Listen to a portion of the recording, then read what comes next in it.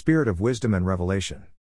In my daily devotion recently, entitled Understand Your Identity, this scripture from Ephesians chapter 1 verse 17 was read in the NIV version, saying, "I keep asking that the God of our Lord Jesus Christ, the glorious Father, may give you the spirit of wisdom and revelation, so that you may know Him better."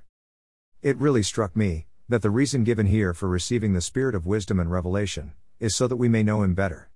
John chapter 17 verse 3 tells us that this is eternal life. That we may know you, the only true God, and Jesus Christ whom you have sent. This is eternal life. Knowing the Father, knowing Jesus, our Lord and friend. Walking with Him. Talking with Him. Hearing His voice leading and guiding us and reassuring us of our safe place in Him and of His constant, unfailing love and faithfulness. He counsels us with His eye upon us.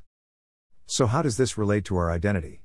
Regardless of our natural birth circumstances, we can have confidence that we are adopted and fully accepted in the family of God, when we receive Jesus Christ as our Lord and Savior. With the help of Holy Spirit, the Spirit of wisdom and revelation, we can daily grow in our understanding and the realization of this great gift. We are indeed children of God and thus have full access to all His provision for our needs. He is indeed a good Father. Like the story in Luke 15:20, when he was still a great way off, his father saw him and had compassion. We know the Father ran to him.